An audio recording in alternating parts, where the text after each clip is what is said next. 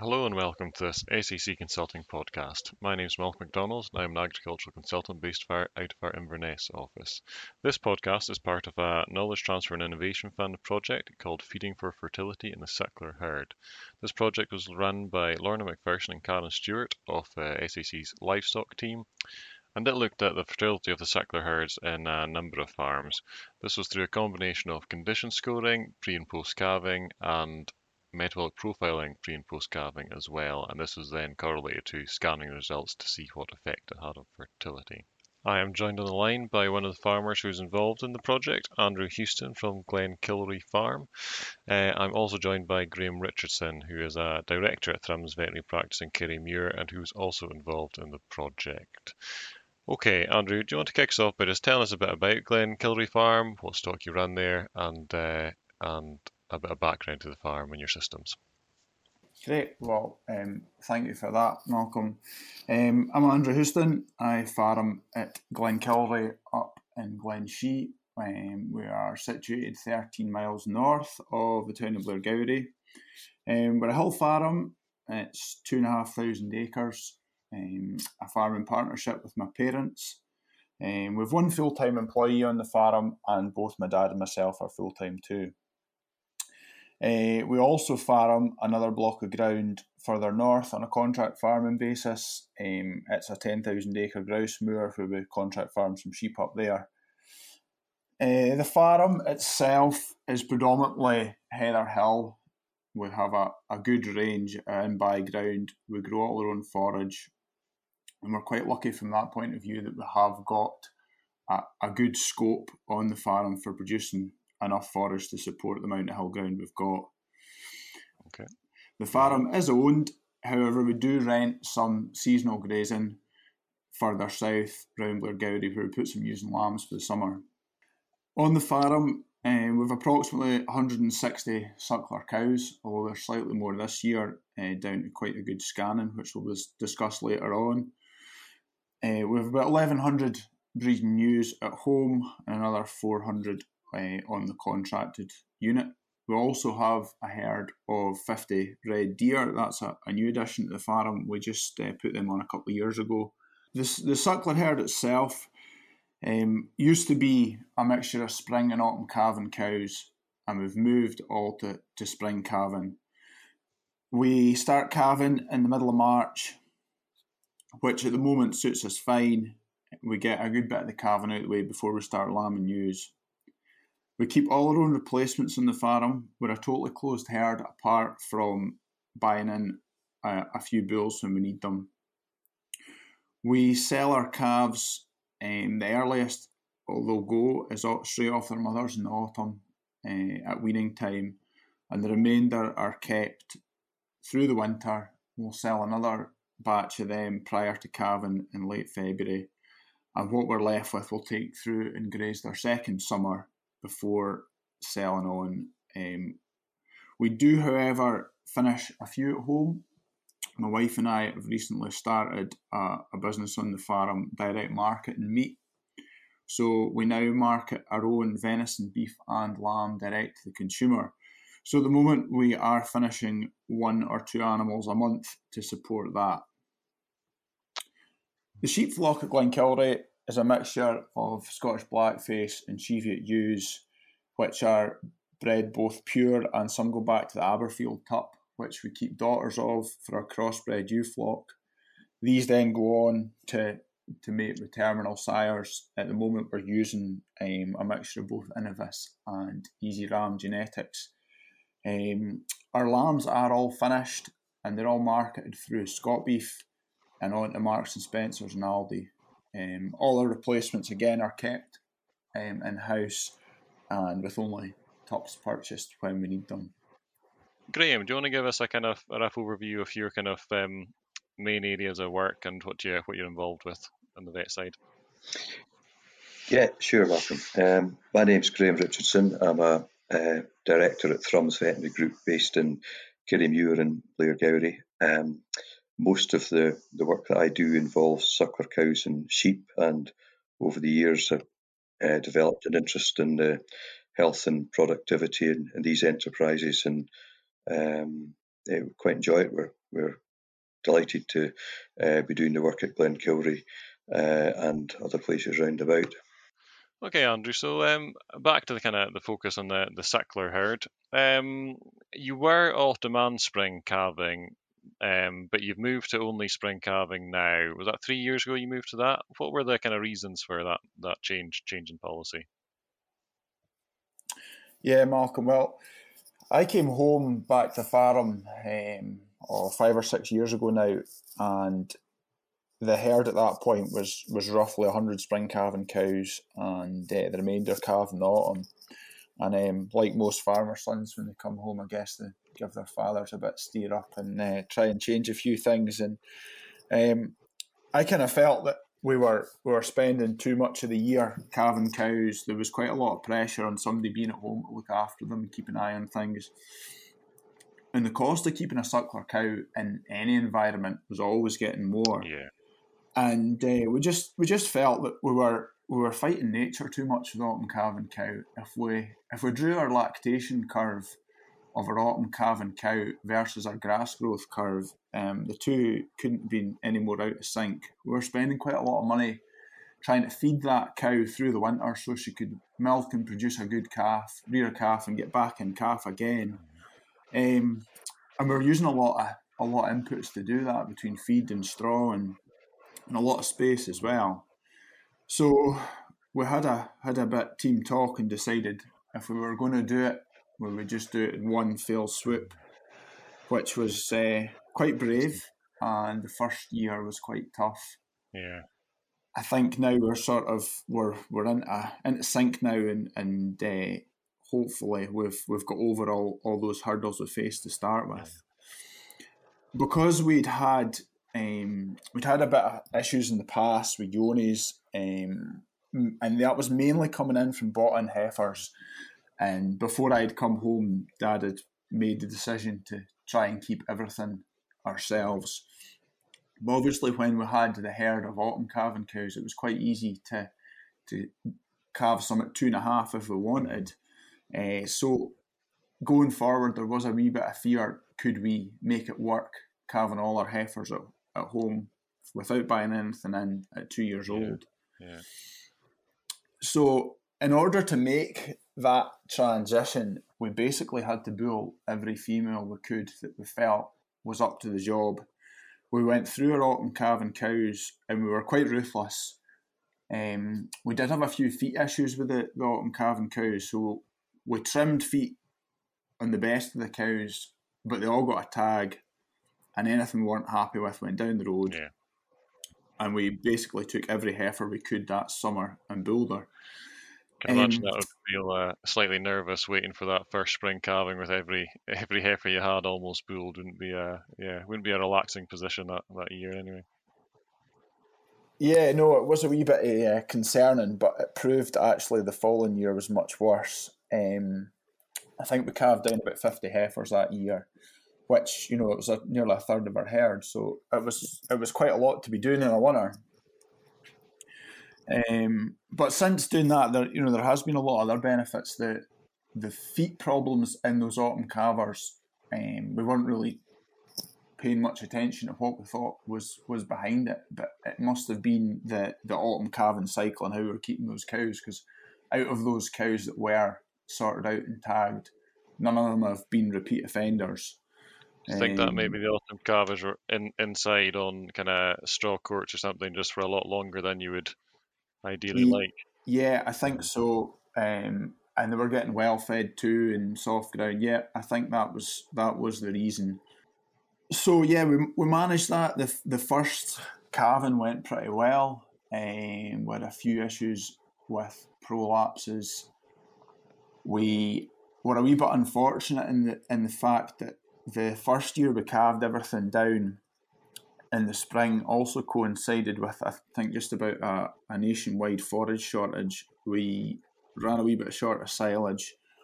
We got the chance to buy some hay, thought it was going to be the answer, and we started feeding it to a few cows and heifers before they calved, and we run into a big problem with prolapses, which was a bit of a steep learning curve. But we got by. And that was probably part of the problem with our the following year. So going on, obviously those heifers were going out, maybe weren't just fed as well as they should have been due to lack of forage in a later spring. Over the course of the summer, I wouldn't have said we were desperately concerned, but we knew there was going to be a few that would drop out. It was kind of expected because we obviously weren't picking the best of our heifers to bull. We picked nearly everything we thought we could bull. And the following autumn, we got a bit of a shock with our scanning. A lot of those empties were, or should I say, a lot of those heifers that prolapsed were empty. So, which in a typical year, I guess we probably wouldn't have given them a second chance. But again, we were under a bit of pressure to try and keep the herd numbers up to avoid having to buy anything in. I think our main fertility issue there was nutrition.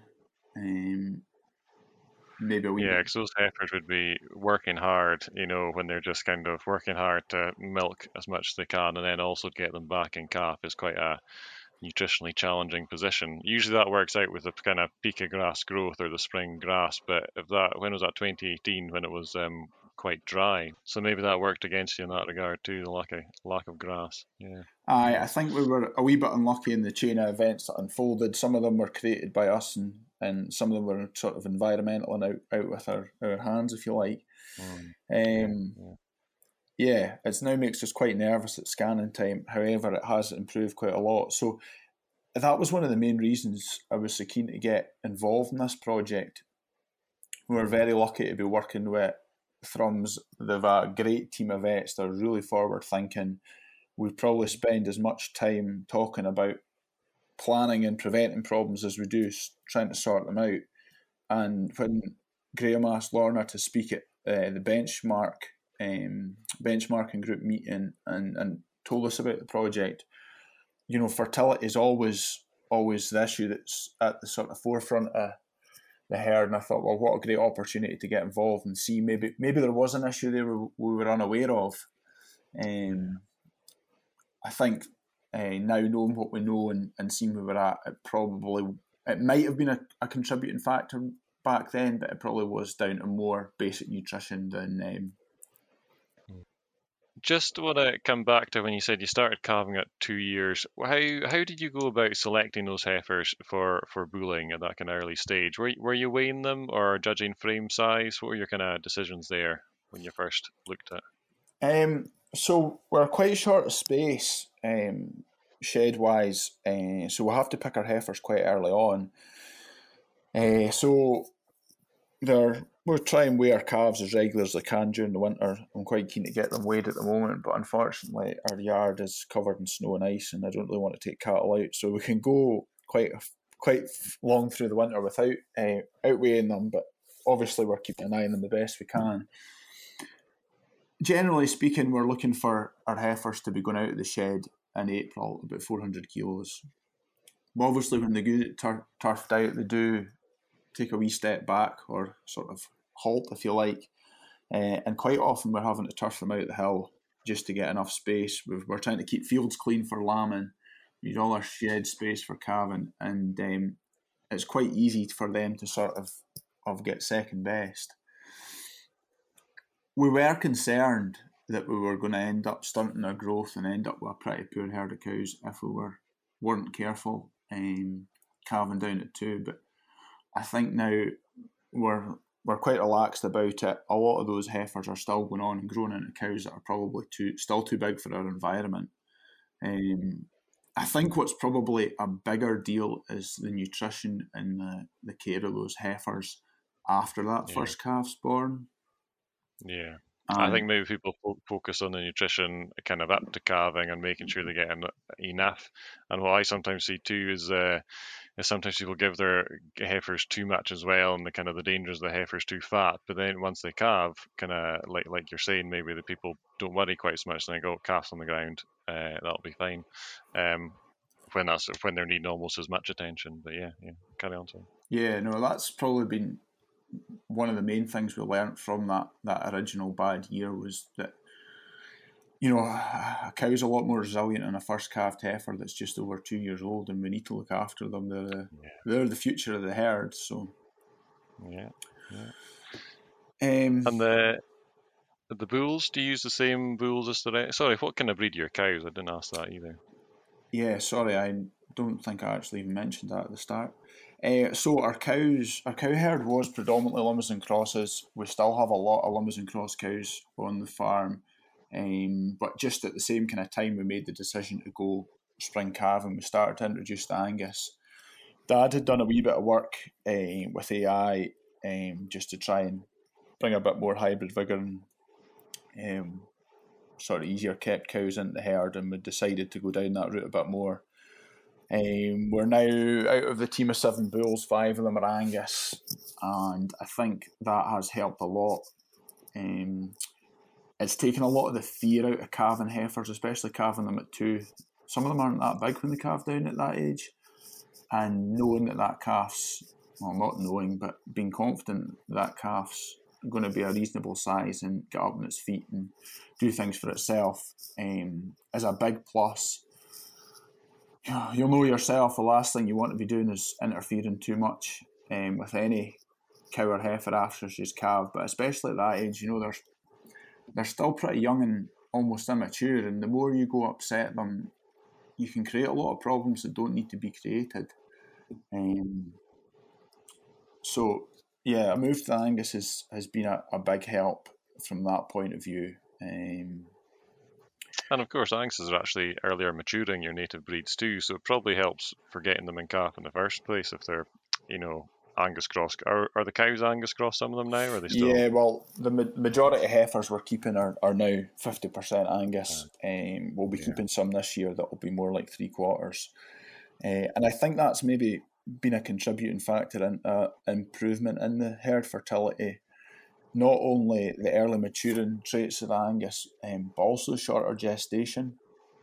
So the cows are getting that wee bit longer to recover before they're needing to get back in calf, which I think is quite a big contributing factor in this kind of environment, because there's a very small window between grass starting to grow here and the bulls going out, especially in a late year. We're still seeing snow in April and May, and we're putting the bulls out in June. It's not long for that cow to recover, and there's nothing that'll make her recover and put condition on like green grass. So. Yeah, so your heifers calving down 2 years old, are you feeding them separately? Are they getting preferential feeding or different treatment compared to the rest of the cows? So those heifers, when we select them in the spring, they're turfed out as a group, and until we get to a stage of sorting out our bulling groups. And at that point, they'll join a group of cows somewhere, depending on their sires, and they will be bulled with cows. They'll spend. I suppose we're not very good at sticking to the 6-week rule, but latterly we've tried to be as kind of close to it as we can. I think this year it was more like 7.5 weeks that they spent with the bull, and those heifers are shed out. We'll leave the bulls in with the cows a good bit longer, and we put those heifers out the hill and get turfed out the hill for the rest of the summer, which I think does them a lot of good. They get a chance to just go on. They're not pushed, they just grow on, do their own thing. And then we bring those heifers in. In the last few years, we've fed them a forage crop. So they were on stubble turnips there. I think it went on at the beginning of November. Unfortunately, the deer took a bit of a fancy at our stubble turnips this year, so the crop wasn't quite so good as usual. So they grazed that right down till about Christmas, and then we started to move them over just on straight silage. So they're still outside just now. They're on ad lib silage. We've given them a kilo, 16% beef nut this last sort of 2 or 3 weeks ago. We started them on that, just to be on the safe side. We've got a bit of snow on the ground now. We know our silage analysis maybe isn't just quite as good as we'd like for them. I think that does those heifers a lot of good. It's an opportunity for them to get good exercise every day. They're not coming in over-conditioned, and they won't come inside until we've sold our calves, and we've got a bit of space for them, so they're going to be outside for another good month yet. And it always amazes me. We bring these little heifers in, and you think, God, how on earth are they going to calve down in a month or 6 weeks' time? And in that time period, it's amazing the difference in them. They go from teenagers to women in a very short space of time in comparison to what they've done in the sort of year leading up to that, and trot off out the shed like proud mothers. So, and then once they are out of the shed, we try and get them out as soon as we can once they've calved, and they usually get priority if we can free up a field of grass. Depending on what we need for lambing time, we'll go to better grass, and we feed a couple of kilos of a suckler cow roll. Nutritionally, they might not always need it, but it's a pretty good thing to do. I think it's a good opportunity to get them in every day and keep an eye on them. Yeah, definitely. You can keep an eye on any issues cropping up, or if you're not seeing one coming in, there's something going on. So yeah. And again, okay, they'll stay as a separate group until it's time to sort out our bulling groups. Okay, so as part of the KTIF project, you did a bit of metabolic profiling on the farm. Graeme, do you want to talk us through what exactly metabolic profiling is, and what the benefits of it are, and how it was used in this project? Yeah, sure. So I suppose metabolic profiling is a tool we've used in the dairy herd for a while, and in the last few years also in sheep flocks, and essentially it just allows us to see how well fed the animals actually are. We all think we're doing a good job in feeding them, and we may have formulated a ration, but the metabolic profile tells us how the animal's getting on itself with relation to energy intake, both short and longer term, and protein intake, short and longer term. And it gives you the opportunity to correct any issues that it highlights, if you like. In this case, we also looked at trace element profiles, which didn't reveal terribly much, so that was by and large being done pretty well. And also certain mineral levels such as magnesium and things like that. So it gives you a good handle on how the cow is coping with the ration that she's being fed in the run up to the fairly crucial calving time. Yeah, of course, because you can analyse your feed and you can analyse your soil, but I suppose with the metabolic profile, you're really testing what's getting into the cow. Andrew, did you find the metabolic profiling useful, helpful? Yeah, definitely. As I said earlier, like we were quite keen to look at sort of any potential problem that might be in the herd in terms of fertility. So it was good to start looking into nutrition on that extra level of scrutiny that folk wouldn't usually do. If I'm honest, actually, the biggest benefit we probably got out of it last year was when Lorna came to visit and looked at the cows and pretty much told us they were all looking too fat and we should maybe be having a closer look at what we were feeding them. And I think it's very easy when you see the same cows every day and you walk up the feed passage and everyone looks fine. And it sometimes takes somebody different to come onto the farm that's looking at everybody's cattle and pick things up. So that was a real sort of eye opener that we maybe do need to pay a bit more attention just looking day to day. As far as our own blood results were concerned, there was nothing really that was flagging up as a concern, I don't think. But I mean that was a big boost to know that what we were feeding in terms of mineral and trace elements wasn't that far away. I would have liked to have known what those results would have been had we been sampling on the year we had all the problems. I don't know if that would have flagged anything up or not. Okay, and Graeme, from the vet side, is blood testing and metabolic profiling something you've done much of or do much of at Thrums Veterinary Practice, or is it something a bit newer you encountered being involved in the project? We don't really do a lot of separate blood sampling. We haven't really done metabolic profiling in the suckler cow. Our experience with metabolic profiling has been pretty much in the dairies and in sheep. And otherwise, if we've been doing it, it's been problem-led rather than preventative, or investigative, maybe, which is what this has been more about. And I think the key message for me is it showed up lots of issues and lots of things that we could do something about in places where we didn't expect to find them. And when you're metabolic profiling, would you also be looking at the cows to gauge condition and condition score them and try and make sure they're in the right, the right level for calving as well, Graeme?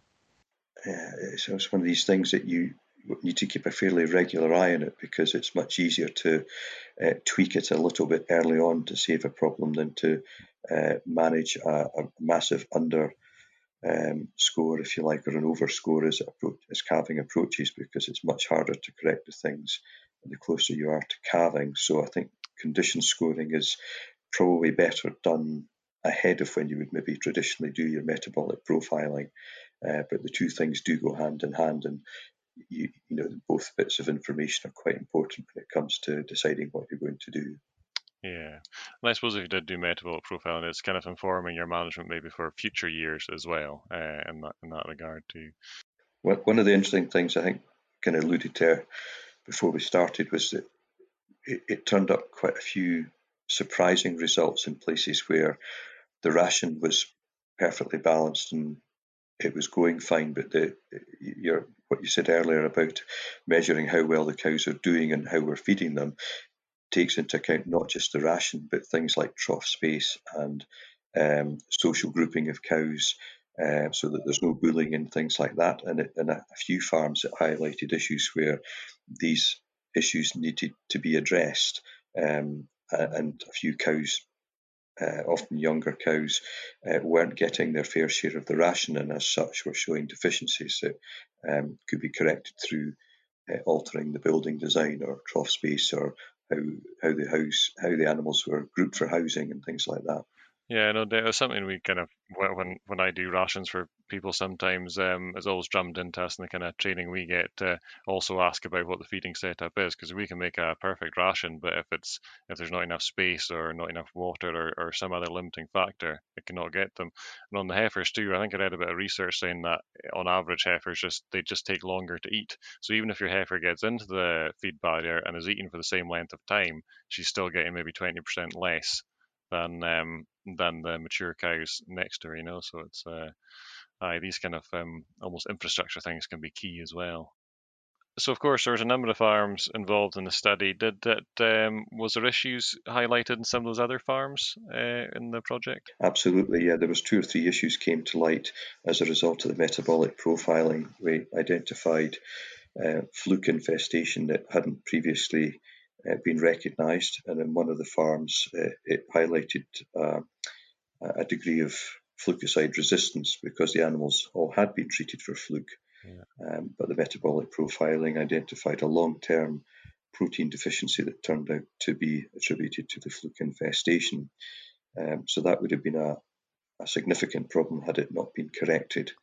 A number of the farms had low levels of magnesium in the pre-calving samples, and by correcting that, we probably, if we didn't stop animals suffering from clinical staggers, we probably certainly helped the ease of calving for a number of these cows by helping to manage slow calving syndrome or prevent slow calving syndrome and that sort of issue. So I would say that the hidden benefits or unexpected benefits were, to me, what was the most useful outcome of this. Yeah.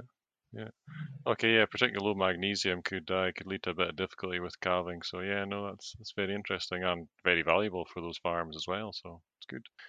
Looking ahead to this year's calving, which will be starting shortly or in a month or so, I'd imagine. How did your scanning go, and how is it looking this year with your heifers and cows again? Yeah, so I'm delighted with our scanning this year, Malcolm. Our scanning over the past few years has improved a little bit each year. Although this year I think we did make quite a good step forward. Hopefully it's here to stay, but we'll not take our eyes off the ball. So back in 2018, we discussed the year we transitioned all to spring calving. We scanned 176 cows with 28 knot calf and one set of twins. The following year, we had 175 scanned with 13 knot and calf and 2 sets of twins. And this year we scanned 181 with 5 knot and calf and 4 sets of twins. Out of those 5 knot and calf, only one was a cow. And there was a reason behind her. She had a dead backwards calf. I think a lot of that's probably down to a very good growth year. Nothing was hungry by any means. Yeah, it was pretty exceptional for grass growth this year, so I think it's helped a lot of people in that regard too. But yeah. No, I said to my wife when I came home after scanning, because I think both my wife and my mum are pretty nervous the day me and Dad go out to scan, because they never know whether they're going to come home smiling or crying. But I came home and I said, well, that was a once in a lifetime experience. And she says, well, was that good or bad? And I says, good. I says, I don't think I'll ever see a scanning as good as that again. So no, really pleased. Hopefully it is a bit of a result of some of the changes we've made and not just down to a good year. Yeah, no. I'm sure it is, but if only one of them being a mature cow who's not in calf and with a very clear reason, that's very encouraging, to be honest. That's good. And considering your heifers are only bulled for 6 or 7.5 weeks, you said, it's pretty good going. I mean, there was 4 of them not in calf, but I kind of expect quite a few heifers not to be in calf anyway. It's not, the barren rate is always higher, well, generally than the cows. But I'd like to think. And with those heifers, do you just sell them on, or do you give them a second chance? That's the sort of good thing about having our own marketing business with the meat now. Those heifers, not always, but we'll usually take them on and just finish them for all that's there. But they fit in quite nicely to that. Obviously, they've not been pushed as hard as their peers that age. So we're trying to supply the shop with beef 12 months of the year, but we're only calving 2 months of the year. So those heifers, they have got a job to do, although I would like to see them in calf. It's not a disaster. But no, we would certainly, we'd never give them a second chance. I often hear folk quiz me on that and say, but what if she's a good heifer? Well, sorry, she's not a good heifer. She's not in calf. The ones that are in calf, they're the good heifers. So, and for her to wait another full year to get the same result, that's too big a risk to take.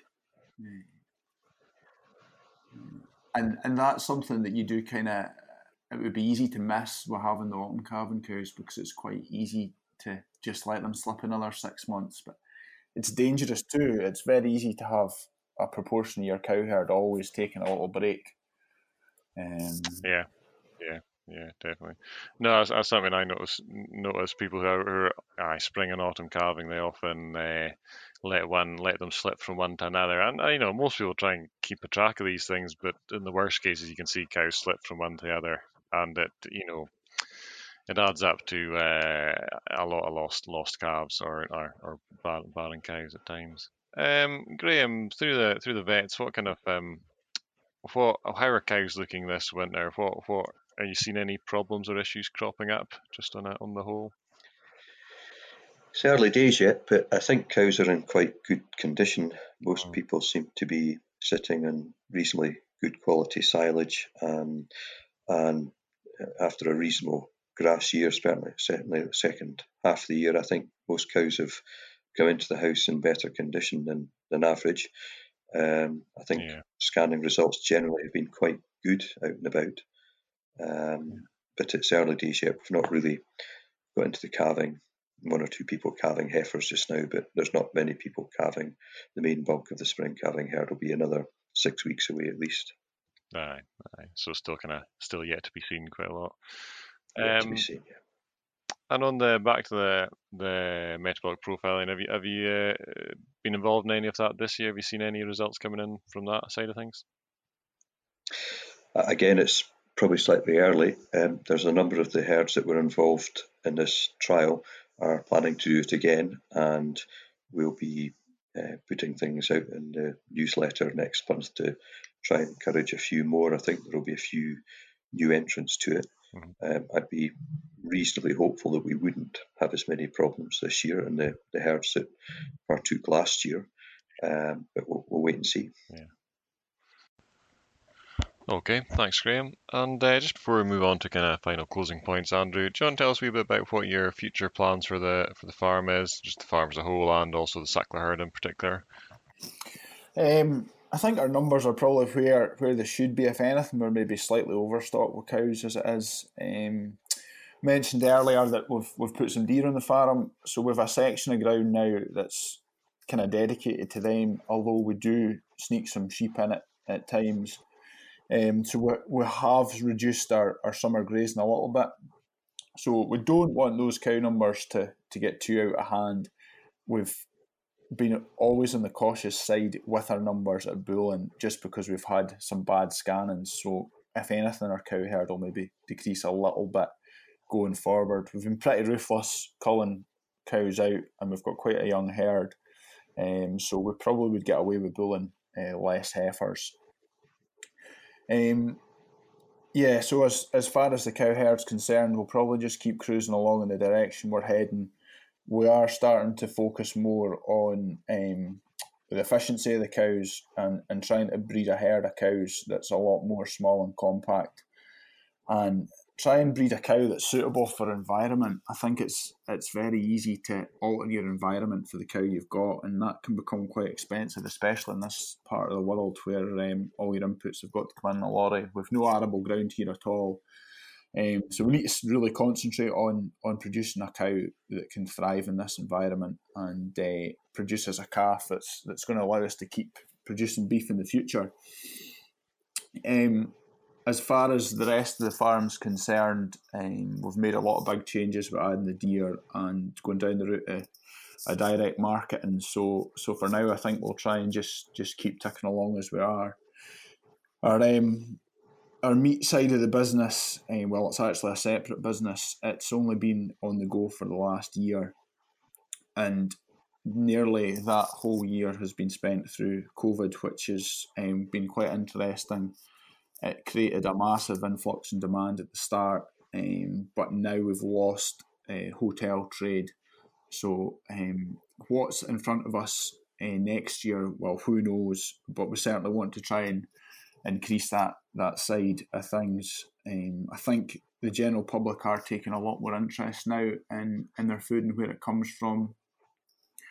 So we want to sort of keep that up, and that's been one other real bonus of the Angus, is it's such a well-known brand, and people ask what breed of cattle you've got and what kind of beef they're going to be eating, and they're usually pretty satisfied to hear it's Angus.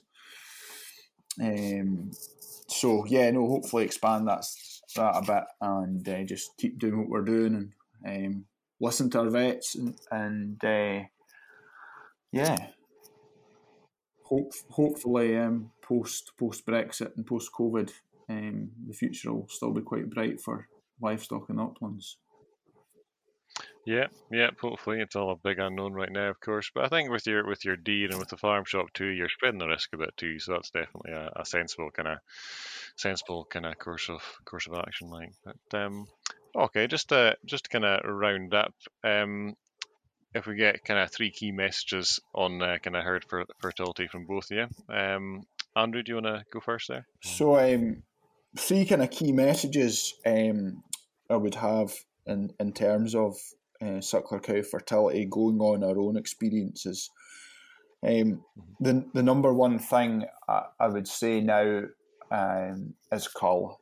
We're in a fortunate position that we are keeping our own replacements, so it's an easy decision. Do you give a problem cow a chance, or do you give a heifer a chance? And in my eyes, that heifer always gets the priority. I've got a reason that I'm doubting the future of that cow in the herd, but that heifer's not yet given me a reason to doubt her potential. So any problems now, whether it be temperament, feet, fertility, calving issues, we're pretty ruthless. We don't like to carry passengers. I think another big bonus has been the bulls we're using.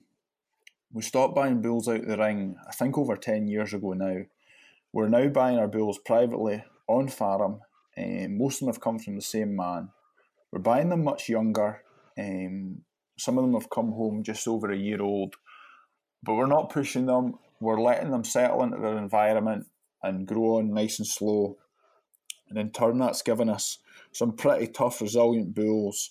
They're not giving us too much bother in terms of a locomotion. They're not as erratic in their condition score. If anything, we've got to watch they don't get over conditioned, especially when they've got so much time off with not having autumn cows to serve during the winter. And ultimately, those cows that we're putting in calf to these bulls, they're getting an easy time in the calf. The calves are coming out no bother. We're not interfering. They're getting up on their feet. They're sucking themselves. And I think taking that stress away from the cow at calving is having a big boost in terms of fertility. They're just getting on with life like nothing's happened, and they're not standing in a pen with stitches up the side or on a course of antibiotics because they've had a bad calving. And I think that gives them a great start.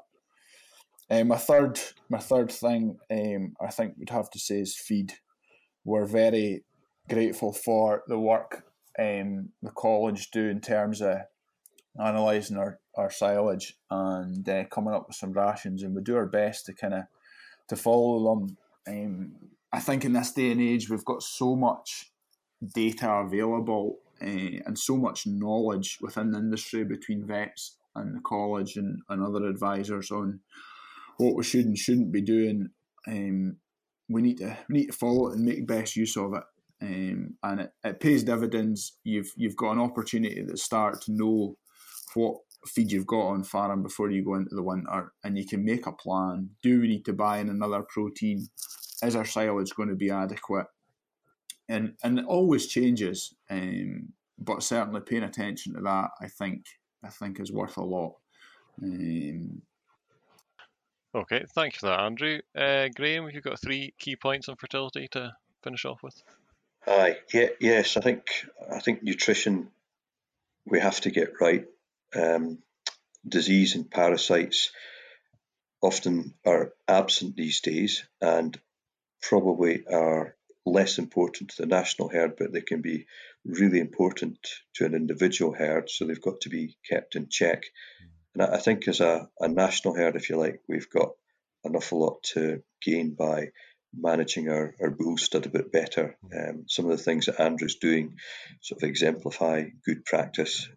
Testing bulls is relatively simple and easy to do now, and is only part of it. I think we have to manage our bull stud a bit better. An awful lot of the problems that we see as a practice when we're scanning cows, a lot of the empty cows can be attributed to bull problems, one way or another.